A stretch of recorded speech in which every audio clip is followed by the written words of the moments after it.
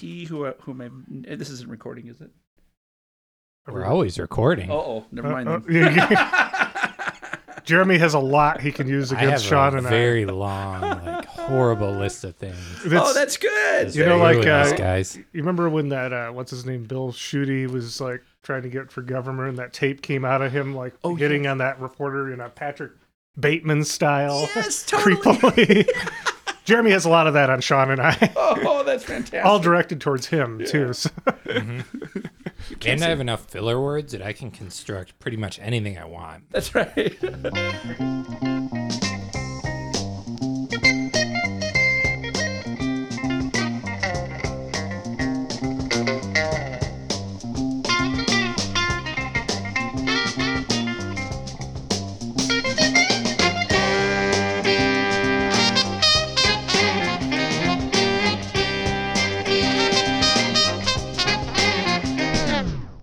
Welcome to I'd Buy That for $1, a podcast about inexpensive, common, and underappreciated records that are waiting to be rediscovered. Hi, I'm Sean Hartman, founder of the First Cosmic Pool Cleaners Society. Do you feel like you're just going through the motions, that life has put you in a trance and now you're at the point of no return? Well, don't you be afraid, because I've found your number, and I can't wait to be the one to share our secret message with you. Wow, Sean. You're like the pool vacuum. You just sucked up all the titles for this album. Every single piece of low-hanging fruit, and all other fruit as well. They're all mine now. Yeah, they're littering the pool. Well, I'm co-host Jeremy Ruggles, and I've got another job, guys. A new occupation? Another one? Yes. I'm here to survey you, because I'm creating the Oreo All-Star team for Nabisco. So let's hear it. Favorite Oreo? Double stuff. Double stuff from our secret guest, Peter.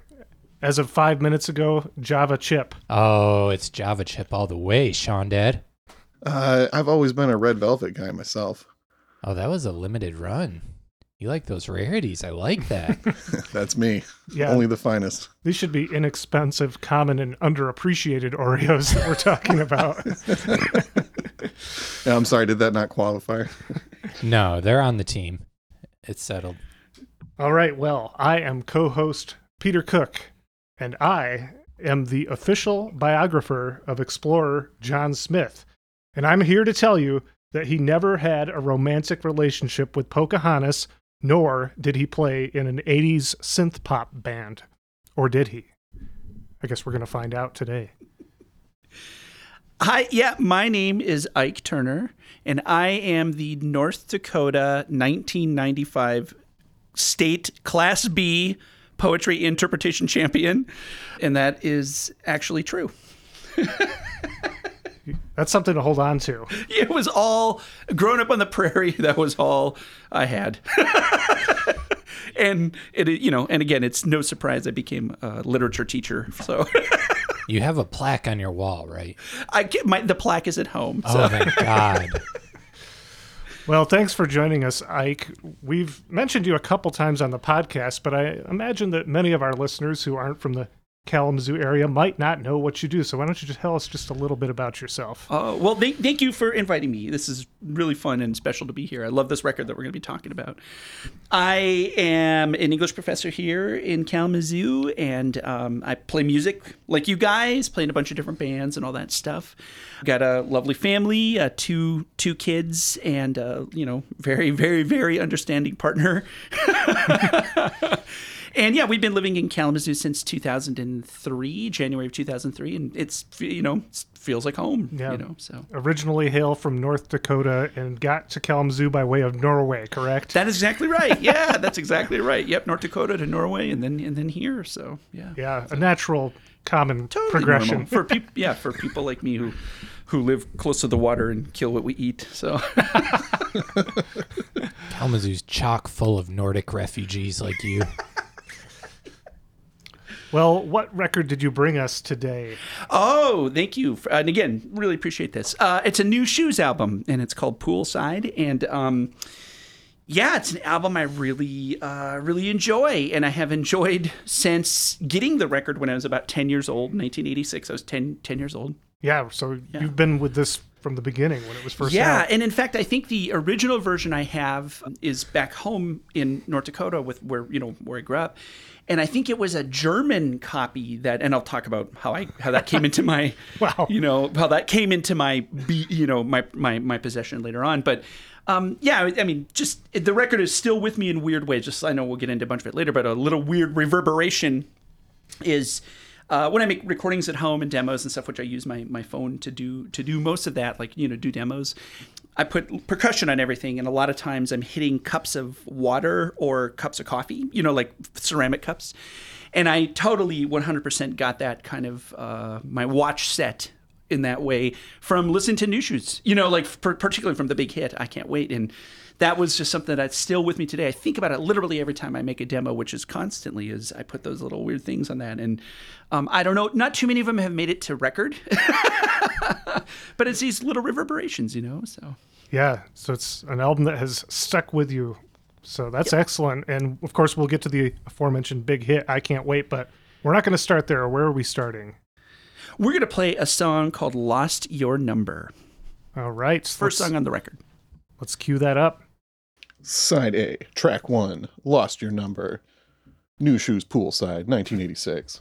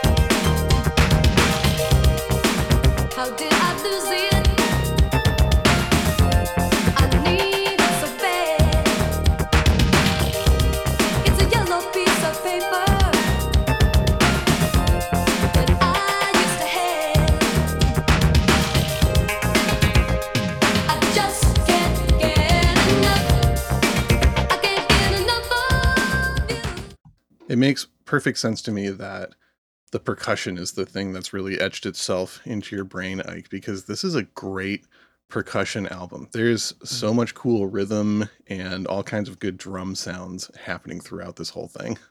Yeah, totally agree. And even to the point of, I think Jeremy said it earlier, it's got the gated reverb, which was on everything back then, and the snare that sounds like a shotgun going off, like just a totally, just an explosion of a snare.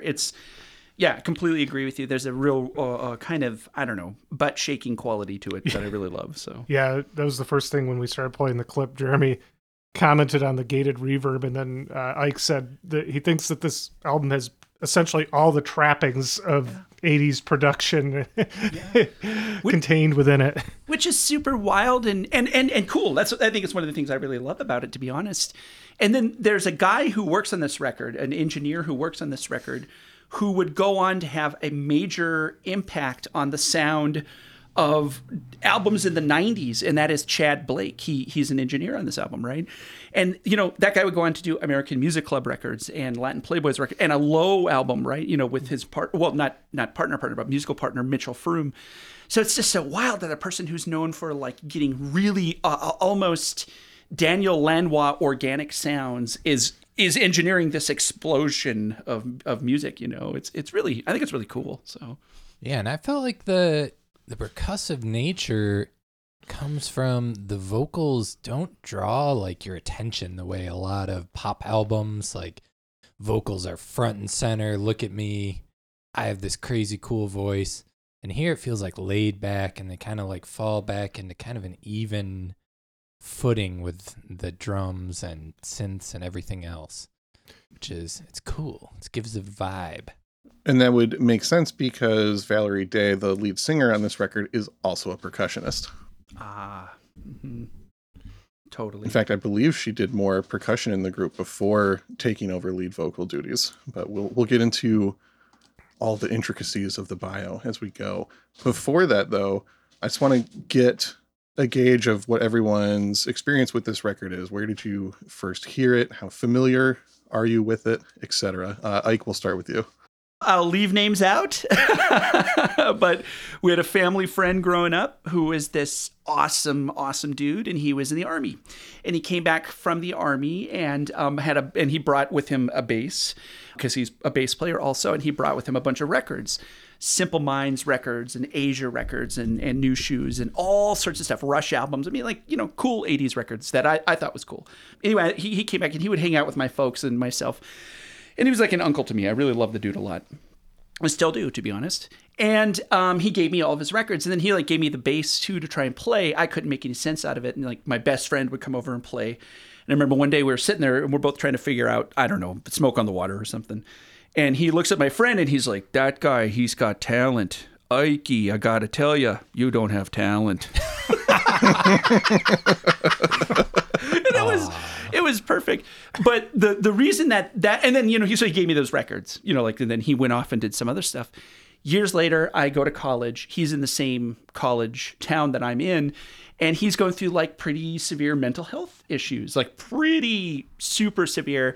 And he's calling me, at 4 a.m. again and again and again, and telling me these really, frankly, very, very, very intensely bizarre stories. And one time he's having a crisis, and he lives 20 miles out of town. I literally drive out very, very early in the morning or late at night, however, go see if he's okay.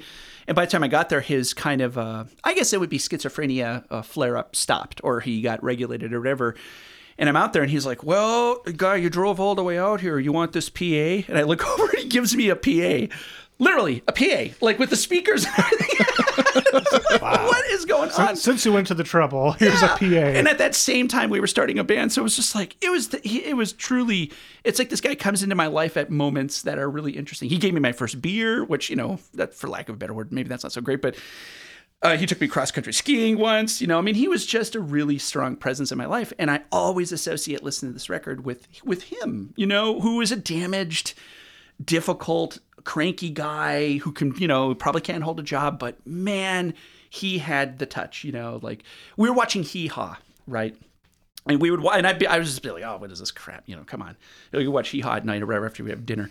And he'd just be like, no, you don't understand. Those guys play guitar better than anybody. And it as a young age, I'm just like, my God, that dude's right. Those dudes are really great guitar.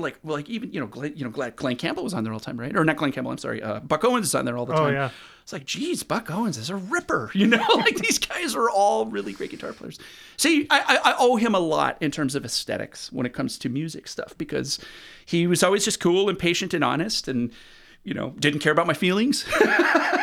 He gave you that fire to prove him wrong, show him you're talented. Which I still have not even come close to doing, so... It drives you every day, right? Yeah. I wake up and look in the mirror, it's like, oh, yeah. So that record, I always think about him when I hear that. And it just, when you're a kid, the record's called Poolside. The single, which I assume we'll be playing in a bit here, I'm a big fan of public pools. I love going to the pool a lot. I grew up at a public pool. I swim in the pool every summer. I still do that with my kids. Like we're just a pool people, you know. And this would be playing at the pool I grew up at, right? Like, and I just reverberating in my mind, like doing a cannonball off of the diving board while you know, it's playing. It's all these little weird memories from just this one little record that came out, you know. And you know, is it a masterpiece? I don't know, but it's really good, and I like the way it makes me feel. It gives me a nostalgic feeling on a couple different levels. So yeah, wow, it's quite a history you have with this album, and it sounds like it continues. It's still with you. Yeah. That's also got to be the best answer to that question we've had on the podcast. Generally, it's either, oh, I don't know, I don't remember when I bought it, or I bought this and I like it. Here's the thing that I want to know, Sean, and I don't know if you all can help me with this. I guess I don't know until I go home and check. I wonder if the German pressing that I have when this dude was stationed in Germany bought all those records. Oh yeah, okay. I wonder if it has a different version of the song that we're going to hear, because there was a version that was mixed in. Was it remixed in Amsterdam or something, Sean? Yeah, there's a handful of different versions. We'll get into that after we play the big hit in a little bit here. Yeah. So my introduction to this record was a little funny. When I first started getting into DJing, a lot of it was going into it blind because I didn't grow up with most of this music. I grew up in pretty much only listening to like conservative, contemporary Christian music. Mm-hmm. And starting record digging, I would find songs like this and be like, wow, this is great. And I remember hearing this song for the first time while record digging. Didn't know it was a hit. It was just like, this song is cool. And I played it at my next DJ set and people went nuts. I'm like, oh, that's great. Apparently this is a song that people know and love. That's cool. Yeah. I've been playing it in DJ sets ever since. It always kills. Like no matter what crowd it is, people love the song I Can't Wait, which we'll be hearing shortly. Yeah, I knew this song from growing up in the 80s. I'm sure it played at Roller World when I was roller skating. And, you know, along with songs like Heaven is a Place on Earth and Los Lobos La Bamba, 86, 87, these are the type of songs you heard. But I hadn't heard it in years. And a few years ago, I think it was for a record store day, I heard former guest of the podcast, DJ Earl, playing the hit I Can't Wait that we're going to be hearing shortly. And I thought to myself, this is one I know that I know this from out in the world. Who is this? What is this? By the time I got home to look it up, this is like pre-smartphone in my life. I had forgotten to check it out. So when we were trying to figure out what Ike was going to come out and talk about, and he said New Shoes very enthusiastically. I was like, you know, that's a Sean had proposed that one, and I don't know what it is. And Sean said, you know, tell Ike I can't wait to talk about New Shoes with him. And I was like, okay, I got to put it on. And, you know, within a few seconds, I was like, this song, this is New Shoes, the song that's just been in the air my whole life. You know, sometimes I don't hear it for years and then it comes back with a vengeance. And I always really liked it, but I just never had the presence of mind to like seek them out. So I'm so glad that we're talking about this today, because it's cool. It's one of those songs that you just know from life, and there's more to it. Jeremy, how about you? My story's just the same as Peter's, except it takes place a week ago when I'm like, what album are we doing this next week? What alternative college rock crap is I coming on with? And they're like, New Shoes. I'm like, I don't know what that is. Okay, and I'll put it on, and then that song comes on. I'm like, oh, this song. Yeah. Of course. Yep. So, yeah. Yeah. I asked Jeremy earlier today if he listened to the record yet, and his response was something like, I've listened to it. It was very energetic. It was very caffeinated, I said. Caffeinated. Oh, yeah, that too. Yeah. In the 80s, caffeine was called cocaine. So that's kind of interesting. So. Tootski. So. Oh, that explains this record pretty well, thoroughly. I think we've teased this song enough. It's time to cue up the mega hit that if you're not sure which one we've been talking about yet, as soon as you hear this intro, you're going to know. Mm-hmm.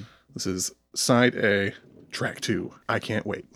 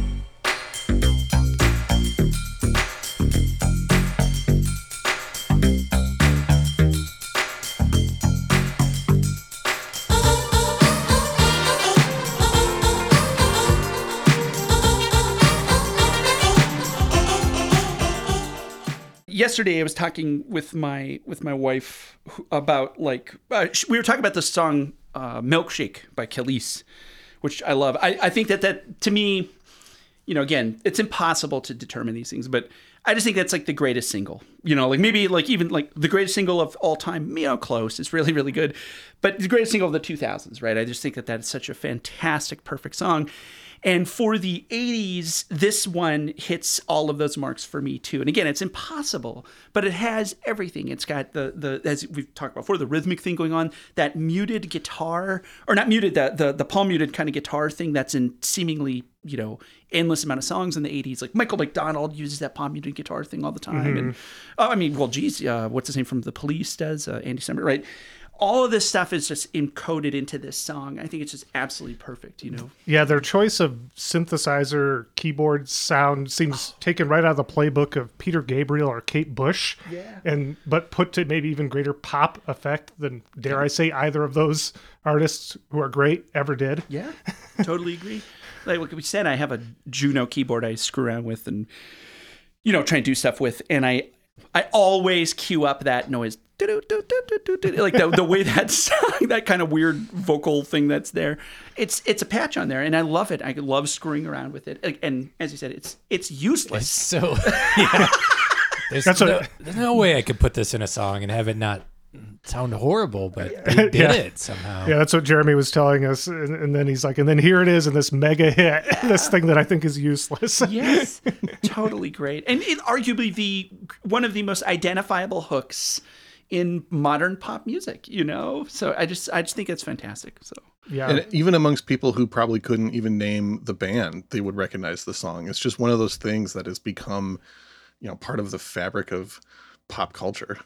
Totally. And yet, few people are talking about New Shoes. So, Sean, why don't you tell us, who are these people? Yes, there is such a fascinating career arc with this band and some just completely unexpected left turns. I had a lot of fun researching this group, so let's just dive right into this bio. Our story starts in 1975. A 19-year-old John Smith hitchhikes his way on a whim from San Pedro to Olympia, Washington, with the intention of visiting a girl who, as it turned out, wasn't actually that glad to see him. And it wasn't Pocahontas. No. Different. So the next day he intends to head back, but at a friend's suggestion, he first spends a night at a Portland hippie commune named the First Cosmic Bank of Divine Economy. Oh my gosh. That's perfect. That is and perfect. when he goes there, he meets this 15-year-old girl named Valerie Day and decides to stay even longer at the commune. And as time went on, they both fell in love. And then Hopefully a lot of time went on and she got older. Yeah, I mean, it's like a little bit sketchy. They said they fell in love like a month after meeting. It's not the age of consent, but they made it work and have been together ever since. I will say that. Anyways, over the next few years, the two began playing a lot in the local Latin jazz scene. In the late 70s, they traveled to New York City and became very inspired by the Latin disco fusion scene that was happening in the clubs around there. And then in 1979, the band New Shoes was born, initially spelled NUSHOO''S, all one word. They started as a quartet and were playing some soul covers like The Temptations, but then also doing some very strange and dark Mahavishnu Orchestra inspired fusion jazz originals. You can find like a clip of one of their first shows on their website of them performing this stuff, and it's not what you would expect from listening to this record. Yeah. And then in 1980, 3 of the band members quit, and John decided to replace them, but then also add a horn section and backing vocalist. And they reemerged from the Portland scene as a 12-piece band, playing mostly Latin fusion, very, very similar to stuff that Santana was doing at the time. Again, another just unexpected twist of their musical direction. Mm-hmm. And then from there, over the next 2 years, they develop a very slick and almost yacht rock sound, very similar to like Chicago or Michael McDonald era Doobie Brothers. And they released their first album in 1982 called Can't Turn It Off, which has that kind of Michael McDonald-esque sound to it. They had some local success with it. There's only ever been one pressing of it, and that album has been something of a collector's item since then. And then in 1983, 5 of the band members left all at once, and they decided to keep going on as a 7-piece band. And at this point, Valerie Day becomes the actual lead singer of the group. And during this time period, the band starts shifting into a more guitar and synth-driven new wave sound. And that winter in 1983, John Smith writes the song, I Can't Wait. And if you've been paying attention so far, you know that that song, as we're hearing it, didn't come out till 1986. There's a whole strange journey that this song took before it became the massive hit that we know it now. It's like the Verve Pipe's Freshman. But good. For those of you out there, Exactly. Verve Pipe is like a hometown, I don't know if hero's the word, a Kalamazoo classic. Yeah, we'll just leave it at that. So the song I Can't Wait is written in 1983. It's not actually released until 1985 when they put out an EP called Tha's Right. Upon release, one Portland music critic said that the music was good, but local radio stations would never play it, which is a wonderful thing to hear from a critic. So local Portland DJ Gary Bryan, who was at Portland's top 40 station KKRZ, took this review as a challenge. And even though he didn't have the record in the studio, he announced on air that if the band New Shoes heard him and could bring him the record, he would play it. And miraculously, the band's manager was listening to that radio station at that time, rushed over with a copy. Gary listens to it, picks the song I Can't Wait. This is the original American version that sounds not significantly different from the one that we're familiar with, but different enough. It lacks, like that synth line that we were talking about. A lot of the textures. Yeah, a lot of the textures and the like really memorable synth line is missing, but the bones of it are very intact. So anyways, he plays the song I Can't Wait on the radio, and it just instantly takes off. The phone lines light up, people are requesting it, and it becomes a top 10 local hit. But despite all of this, no major label wants to sign them. And so the EP flops for the most part. They're still just like a relatively successful local band, and that doesn't seem like they're going anywhere further than that. Then in a surprise twist, later that year, a producer in the Netherlands named Peter Hithouse, that's his DJ name, releases a 12-inch remix on a Dutch label called Injection Records. And then the single becomes a hit import in the US. And Atlantic Records takes notice, picks up distribution of the single, and then in January of 1986 actually signs the band New Shoes. Quick question before you go further. Yeah. Did New Shoes know this remix was being made in the Netherlands, or was this like a surprise when it got here? I think it was a surprise to them. From what I understand, their song was just on a collection of singles, and this DJ and producer in the Netherlands heard it, liked it, I'm assuming got permission to make a remix of it, and then it was re-released in the Netherlands with the original on the A side and then his remix on the B side. And his remix is the one that first introduced the iconic synth sound and a lot of the elements that you would associate with this song. And that's why it became such a big hit, was the elements that he added to it. This happened there are a few other instances. I'm thinking of like Suzanne Vega, Tom's Diner, Yeah. which wasn't that an a cappella Yes, it song was. originally, and then it was remixed into this dance song. And then that, I believe, becomes the first song ever compressed into the MP3 format. Oh, wow. Like that was the canary in the coal mine for the MP3 format in, many, many years ago, So, Wow. Yeah, Yeah, it's always interesting when the remix becomes the hit. absolutely. Yeah. When the video was shot then, because the video is also imprinted in my mind as much as like staying up late on Friday nights to watch Friday night videos and stuff. The video for I Can't Wait. Yeah. I wonder when that was shot. Probably. It seems like all of that would have happened very, very quickly. Because like I said, they got signed in January of 86, and the record was on the shelves just a few months later. They pretty much immediately entered the studio, and this was a band that had been working hard for years. So they knew these songs, they were ready to go. And then plus they got paired with a pretty legendary team of people to work with the group. There's 3 different producers of note on here. There's Jeff Lorber, who is a big fusion jazz hit maker, and I guess you could say an architect of the smooth jazz sound. Yeah, we've talked about him once or twice before.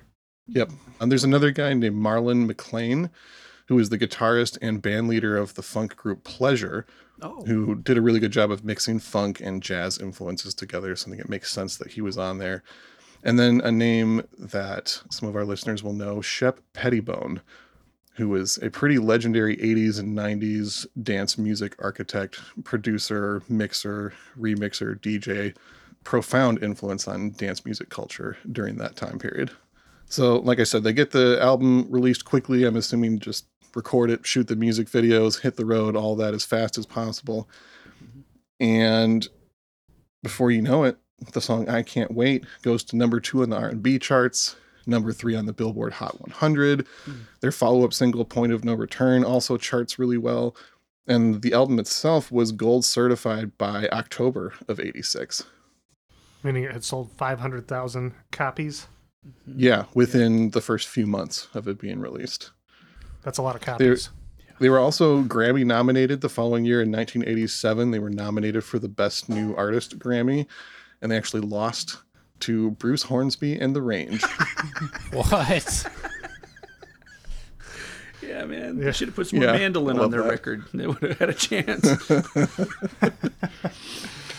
So we've talked about them genre hopping a whole bunch, and I would just like to note that by the time this record came out, they were playing a style of music that would eventually become known as freestyle.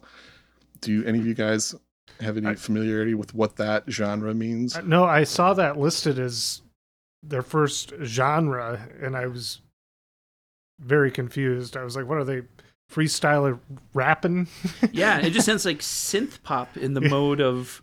I mean, you can hear... I remember, you can hear this next to a Depeche Mode song, and then Lisa and Cult Jam song on the radio. You know, like they're all would fit of a tapestry. So freestyles is one of those genres that I've heard a bunch and seen around and had like a vague idea of what it meant based on the bands that I'd seen with that tag, but I made sure to dig around a little bit to give an actual definition. Freestyle, also known as Latin freestyle or Latin hip hop, was an 80s electronic dance music genre that was popularized in the underground Latin and Italian American club scenes around New York, New Jersey, and Philadelphia. The style was sort of a bridge between funk, especially like the boogie funk, and synth pop and hip hop and Latin rhythms of the time.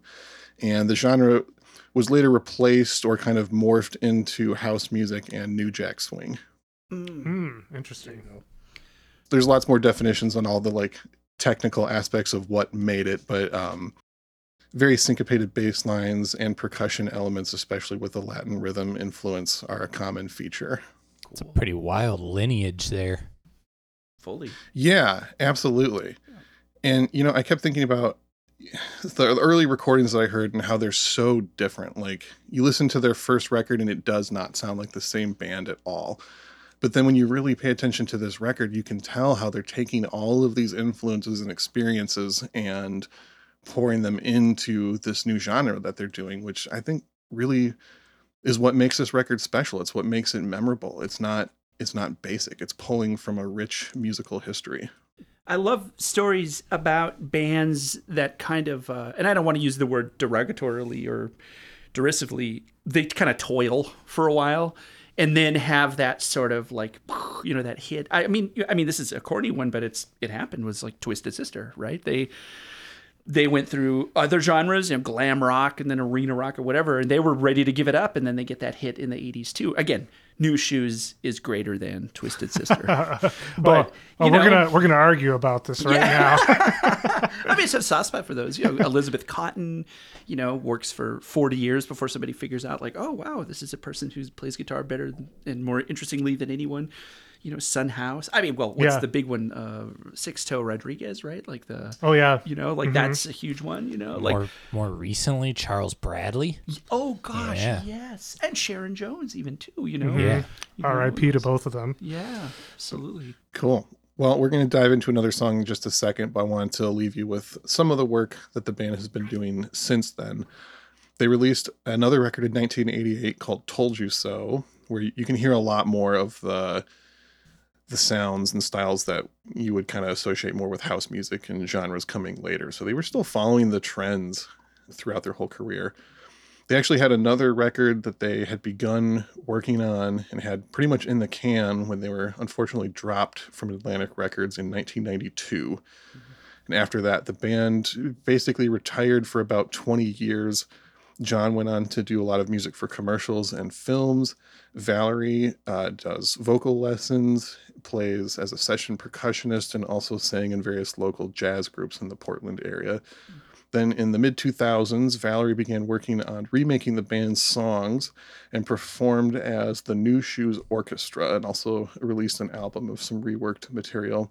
And in 2013, the band officially reunited with all original members and have been playing shows since then. And they also released another original album in 2016 called Bagtown. So a success story, I would say. Totally. Like, they're still happy and making music and married, right? They're still and together. married, Like, yeah. you know, like that's the shocker of it all. Is that like they kept a partnership. Yeah. yeah. That's amazing. Through the fame and everything. Yeah. Wow. That's rare. I do wonder. I don't know if there's a way to find, like, if we could get somebody to give us the statements on this. I would love to know every year what the royalty statement just from I Can't Wait is. You know, from ASCAP Yeah. or BMI Yeah. or whatever they're on. You know, I would love to know if that was like, yeah, that was enough for us to live on for a while, or you know, I It had to know. have come close, I would imagine. yeah. I know that not in the same band, but roughly same time period. I know that Kathy Valentine from the Go-Go's said that you know they've wisely renegotiated their contracts several times, and she from just Vacation, the song Vacation alone, every year she makes about $6,000. Oh, wow. You know, that's just that one song. just that one song Yeah. and just her involvement in radio. Yeah, just Oh. her. Yeah. Yeah. So, Well, you'd hear stories of like Terry Jacks. We had joy, we had fun, we did Season of the Sun. Literally claiming, I didn't release a whole lot of songs after that because I didn't have to. yeah. He's like, that was it. Like the royalties from that for years and years and years kept him. He didn't have to work. He had his, you know, that Yeah. was it. So, If you have a good contract and yeah. Yeah, So- knowing how sketchy some of the record stuff in the 80s were, well, through all of time, really. Yes, But, absolutely. but who knows? Maybe they're not making a penny off this stuff for all we know. Who knows? Yeah. Yeah. be curious though. Yeah. It'd be interesting. Just to see what's the yearly check, if there is one, you know. Well, Sean, you got another song for us? Yeah, let's do it. Next up, another side one, track 4 this time, Going Through the Motions.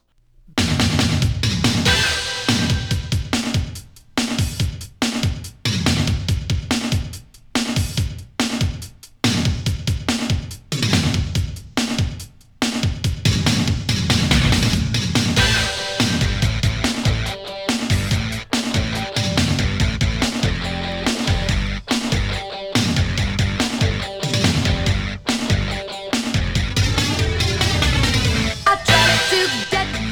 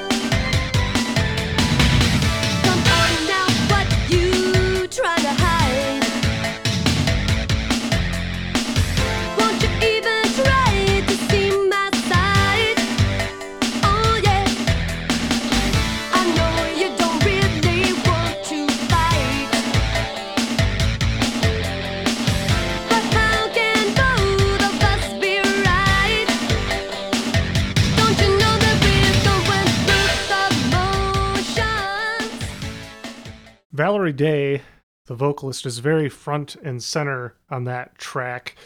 I noticed in some cases, the instrumentation is so full and so textured on this, and there were a few points, both Sean and Ike, you picked some really good selections to feature. There were a couple tracks where I think they tried to make her voice more of the centerpiece, and it didn't really work, in my opinion, listening through the album. But there's some where she really shines more. That one is a good example of that, where she commands your attention a little bit more. I think maybe she's just more into that song than some of the other songs. But she definitely displays a somewhat limited range, but it somehow works really well. Mm-hmm. Yeah. So it's definitely something I took note of in paying more attention to her vocals on this album. Yeah, I mean, this band has got soul, you know. They knew what they were doing. They worked with what they got. Mm-hmm. And I will also say, like, initially when I started listening to this record, you know, there's a few songs that jumped out at me and the rest seemed to kind of be whatever. But the more I listened to it, there's not a bad song on this record, Totally for my agree. money, at least. Yep.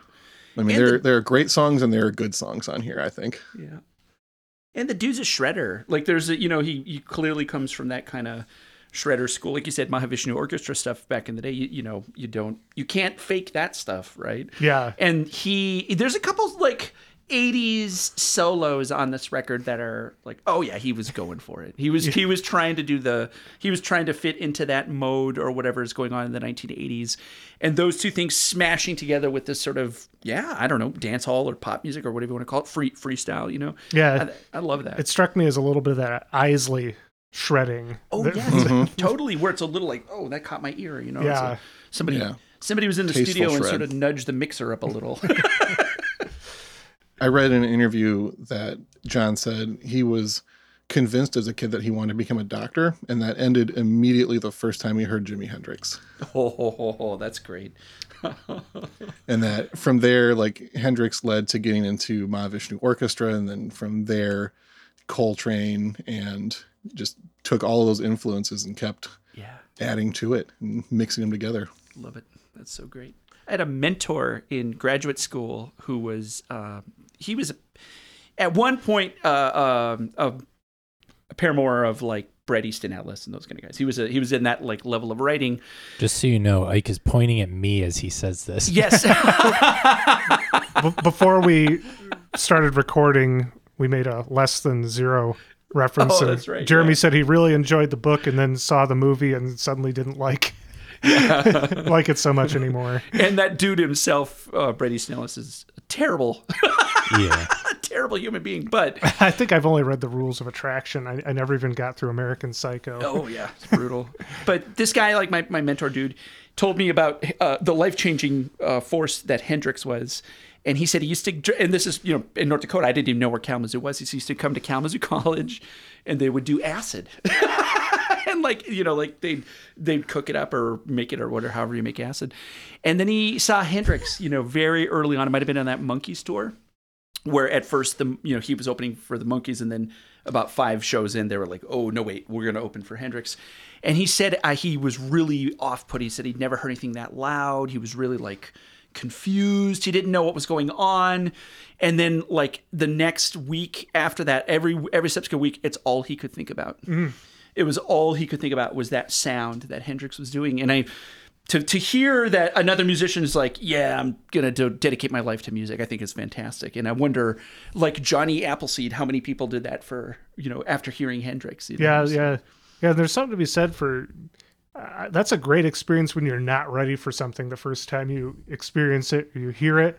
I guess that's why they were called the Jimi Hendrix Experience. Totally, right? yeah. It wasn't a band, it was an experience. Yeah. And it's something new. And I've had that happen where you just like weeks might even go by and suddenly you're like, I didn't enjoy that at the time, but it's sticking with me. Totally. Yeah. Fully agree. Sean, do you have any other sticky artists? Yeah, I was just going to ask you if you wanted to ask me that. It seemed like the time. It's that time. I've got a little list of 5 records that I would highly recommend you go check out if you're into this one. First up, one of the producers that we mentioned, Jeff Lorber. Honestly, most of his records that I've heard, I kind of despise, but He's got this one record called In the Heat of the Night from 1984. It's a fucking banger. It's so good. It's got a really similar synth sound to what's going on in here and kind of is working in the same territory of like a little bit jazz, but very funk and very, very danceable. Highly recommended. You can find that one easy. Next up, Shannon, Let the Music Play from 1984. We mentioned the freestyle genre. The title track from that album is considered the first ever freestyle song. What a song. That is a classic from this style, and you can still find that one real cheap too. Let the music play. Exactly. Yeah. Third one, one of the biggest freestyle bands to come from Philadelphia is a band called Pretty Poison. They have an album from 1988 called Catch Me, I'm Falling. That is highly recommended. Wow. And then two records that we've covered on the show before, Midnight Star, Headlines from 1986. Mm-hmm. I kind of Definitely thought some of that similarities there. Yeah. And then one that Peter has covered, Jody Watley's Larger Than Life from 1989. Love it. I had one that I was going to add. Please do. I thought of this when checking this out, and that is Prefab Sprouts from Langley Park to Memphis, which is from 1988. Not exactly along the same lines, but there's just a similar energy in some way. I thought that's got the the King of Rock and Roll and Cars and Girls are two of their better known songs. I'm not sure how much their records go for. Sean, you might be able to speak to what Prefab Sprout. I don't think the word is fully out on them. Those who know. Yeah. But it's, I don't know if they're the $5 to $10 range of records or not. I feel like I see them around, but I don't think I've ever really listened to that band, so it's not something I've registered that hard when I'm out digging. I'll have to listen to them now from your recommendation. Check it out. Might be too goofy for you. Who knows? We'll see. I will give it an honest shot either way. Anybody else have a recommendation they want to add for the people? I think one we did back in the day would apply Materials One Down that we covered. I think Okay, has yeah. a similar energy. No, that Is Bill that Bill Laswell? Yeah, Bill Yeah. Laswell. I assume this is not the material when Sonny Chirac was in the band. They've had different. It is. They have yeah. a bunch of different records that are like very different sounding. Oh my goodness gracious! Yeah, I mean, that album alone had both Nile Rodgers and Whitney Houston on it. Oh my and, word! And there was Fantastic. Archie Shepp on that too. Yes, he was. And that was Whitney Houston's first recorded appearance ever. Yeah. Amazing. It's on that material record. Yeah. Yeah, that's a good one. It combines, rock and jazz and funk and just mixes everything together for an interesting result. Love it. Well, wonderful. And that's about all I've got for my notes on this record. Does anybody have any final thoughts before we play one last song and head out? I want to hear Ike's plugs. Plugs. Plug something, Ike. Ay, ay, ay, ay, ay. Yeah. You got to get specific with what Ike Turner has going Oh on. my gosh! I got my hand on my wallet. Just tell me where to lay down these bills, Ike. Well, go to Bandcamp. Yeah, I play in a million bands. I don't know. I'll say three that are maybe more active-ish bands, but I play in a band in Kalamazoo here called Out, and if you just search for Out Kazoo on Bandcamp, you can find that. And I played a band called Wowza in Kalamazoo, here in Kalamazoo, obviously, and we're pretty active too. And Yeah, it's Wowza in Kalamazoo is the name of the band. is the name of the band, yeah. My daughter named it, or my oldest kid named it. So, and then I play drums in a band that's based out of Denver, Colorado, called New Standards Men, and that's really a two-piece. But every once in a while, my friend Bob Bucko Jr. and I go out there, and we're in that band when we're all four together. We're in the band then, and that's really super super rewarding. And it's one of those things that's like very much worth like going to Denver to do that, to like hang out, record, play shows, that type of thing. And I love playing with those guys too. So Yeah, yeah, you and I are in a loose collective project, Kalamazoo Drone Society, and absolutely. sometimes I show up and Ike's not there. Oh, he's in Denver recording. That's right. Yeah, with our friend Brad Miller, who's the kind of I guess he's sort of the head of the Kalamazoo Drone Society, and he's just a brilliant dude. So yeah, I feel super crazy lucky to play with the people I play with and to be as active as I can be. And it's really, I feel very lucky. Or an overused word, I feel blessed, to be honest. So yeah, thoughts and prayers. Well, we're Shout blessed. out to former guest of the show, Bob Bucko Jr. Love Greatest. that guy. He Yes. joined us for our Christmas episode this year. And He's the greatest. the Isley brothers Yeah, episode as yeah, well. yeah. the aforementioned Isley brothers. Yeah. Yeah, he's probably the most pure musician I've ever played music with. Like it just comes out of him. Like music comes out of him in the most, as if he's breathing, I guess. I don't know. He's really unbelievable. Yeah. So. Just mid-episode, he'll drop a song, like while we're talking to him there. Yeah, he's amazing. He's Yeah. an amazing human being. So. Do you want to drop the course registration number for your history of rock and roll class? What is it this year? 20438. Is that it? Yeah, I mean, that's been really super rewarding too. I wonder how much longer I'll be teaching it, to be honest, because just for like my own sanity, that's not part of my tenure load. So my tenure is in the English department. So I really, really love teaching rock and roll history a lot, but it's also like, my kids are getting older and I need to think about like maybe having some time, pulling back. So yeah, maybe up. I think I'll be teaching it for next few years at least, but then I think at some point that's probably going to end up going away. So. I took the class before you were teaching there, and I really am upset that I wasn't in a class that Can Tago Mago got discussed in the middle of the history of rock and roll. Yeah. Please tell me you somehow work that in. Sure do, all the time. Yeah. Yeah, absolutely. Yeah. I run into so many musicians around town who mention that they took your class, so It's wild. very cool. Yeah, I just swear to you, anytime I go to any store, coffee shop, restaurant, anywhere, literally any single time I do it, I'm not exaggerating. I see a student or a former student, and it's just because I've been doing it for so long and I teach so many classes, and it's been really rewarding. It's super, super great. It's just one of those things like. You got to wear a disguise. Yeah, it's wild. Well, I guess that's community for you. So.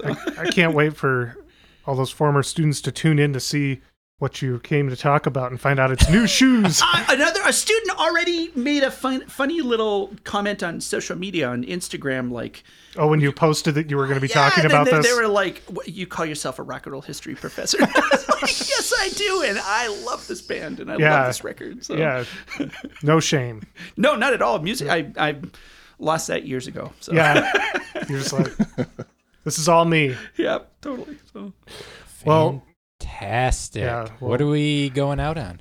We're going out on the hit Point of No Return. Mm-hmm. Yeah, this one, I believe I recognize this one as well when I checked out the album. It definitely feels like another hit too. It's got that energy to it. Great music video for this song too. Yep, I checked out both the I Can't Wait and the Point of No Return videos in preparation for this, and I had such a crush on her when I was a kid. Holy moly. Her and I guess Elizabeth Shue and Diane Sawyer. yeah. It was crazy. Yeah, Elizabeth Shue. Yeah. Big time 80s crush there. Yeah. All right, well, wonderful. Thank you so much, Ike Turner, for joining Oh, us. thank you so much. This was a Yes, blast. thank you. Please come back. Oh, I'd love to. This was really, really super awesome. I really appreciate it. So. This has been I'd Buy That for $1. My name is Peter Cook. I'm Sean Hartman. And I'm Jeremy Ruggles. Good night or good morning.